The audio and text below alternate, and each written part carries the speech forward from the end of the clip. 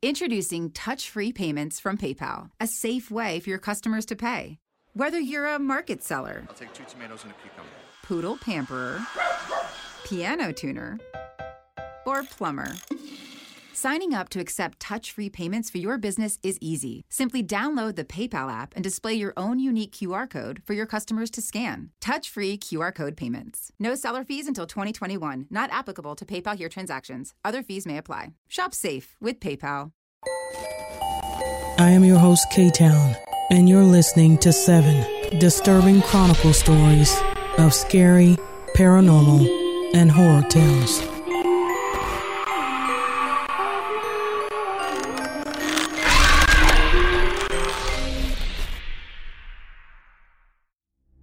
Most killers will commit their crime and make a damn run for it, but there are those who feel the need to do some pretty creepy things with the bodies of the deceased. They will often hide the corpses, thinking that they are somehow more clever than the police. Sometimes they will keep the dead close or even underfoot. There is no telling why some murderers feel the need to hide their victims when, as history shows us, many bodies are discovered and their murderers are eventually caught. The victims on this list were no exception. However, even though some of these killers knew that they may be caught, unbelievably, they tried it anyway. Here are some of those cases. Out of London in 1946 came the news of a mother's terrible loss. Mrs. Beresford owned a home and rented out rooms to loggers. Her son Harry was a 19-year-old soldier. One day, Harry stopped by his mother's home and he met one of the loggers who seemed to think he was the king of his mother's house. There must have been some kind of dispute because Harry was never seen alive again. After some time passed, Harry was listed as a deserter, but his mother could scarcely believe it. Maybe he was hiding in his bedroom, she thought. After all, the logger who thought he ran the house kept her son's bedroom door locked and prevented her from entering it.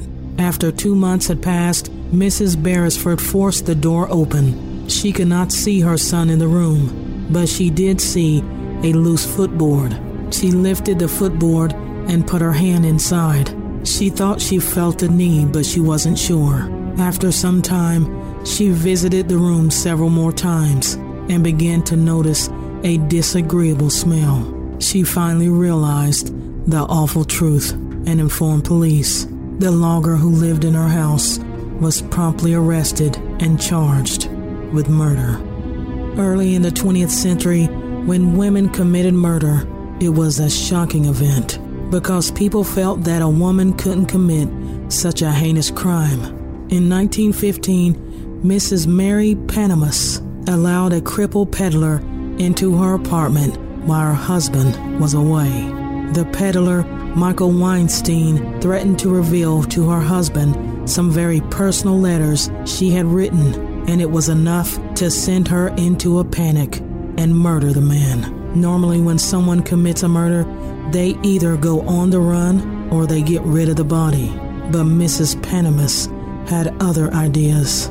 Instead, she dragged the body into her bedroom and stuffed it in the box couch. That night, after her husband returned home, they both slept in the bedroom where the body was hidden. The next day, while her husband was out of the apartment, Mrs. Panamus pulled the body out of the box couch. She then proceeded to chop the corpse up into little pieces, wrap each piece neatly in newspaper, and then place them right back in the box couch. Being ever busy, Mrs. Panamus rented a new apartment the same day and arranged for a new trunk to be delivered so that she could move the body parts. The only problem was that she wanted to make a run for it, and she told her husband what she had done that night. Being a good man, apparently, her husband spent the rest of the night begging her to surrender to police. By day 3, she was in the police station, confessing to every gruesome detail. Dr. Pierre Bourgrat had a medical practice in France back in 1925, and by all outward appearances, he seemed to be an upstanding citizen until his money problems got the best of him. First, the doctor cheated on his wife and eventually divorced her. As with almost all new marriages, things were great at first, but their spending habits exceeded their income, and soon he was accused of writing bad checks. At his practice, there were other weird things happening. For example, one of his patients stopped by to visit him and he was never seen again. Another patient, a woman, came forward and claimed that the doctor had tried to poison her after she had lent him a sizable amount of money. As suspicions began to reach the ears of the police, officers went to arrest Dr. Borgrat for writing a series of bad checks. With him in their custody, they searched his office. Nothing seemed out of order except for a strange, damp spot along one of the walls. It piqued the interest of police, and they stripped the wallpaper back to discover a hidden cupboard. They opened it, and out fell the body of the man that disappeared earlier. The young man's wallet, said to have contained a large sum of cash, was missing. The doctor, of course, had an excuse for the body in the cupboard. He claimed that the young man had come to him, worrying having lost a large sum of money. He asked me if I could lend him some money, he said. I did my best to calm him and left the surgery for a few minutes, and when I came back, he was dead. I was afraid I would be accused of his murder, so I hid his body in the cupboard, which I papered over. Dr. Borgrat was arrested, and as he awaited trial, the police found evidence that he may have also murdered a cook, an American bar manager, and a hospital nurse. Next up, we have Fred Etchley. Fred Etchley of St. Paul, Minnesota, was a drunk and an ex-convict. He also couldn't survive without stealing from others. And one day, he found himself the perfect victim. Fred met and murdered another St. Paul man inside the victim's shack in 1908, blowing the top of his head clean off with his shotgun. It was alleged that Fred took $70 from the victim's pocket, and then he buried the body under the shack's floorboards.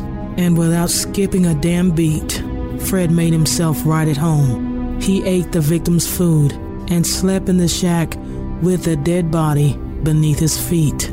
Before long, people became suspicious, and while Fred was out, the police raided the home and discovered the victim's body. Fred was captured and confessed to the murder, claiming that he could not be held fully responsible for the murder because he was a drunk. When asked about the money, Fred said it did him little good. A pickpocket stole the money shortly after Fred murdered the man, while Fred was again drunk.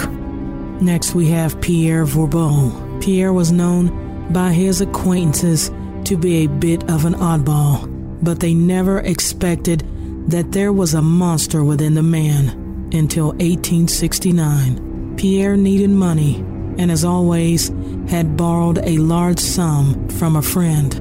Knowing that he could not pay the old man back, he did the next best thing, he thought.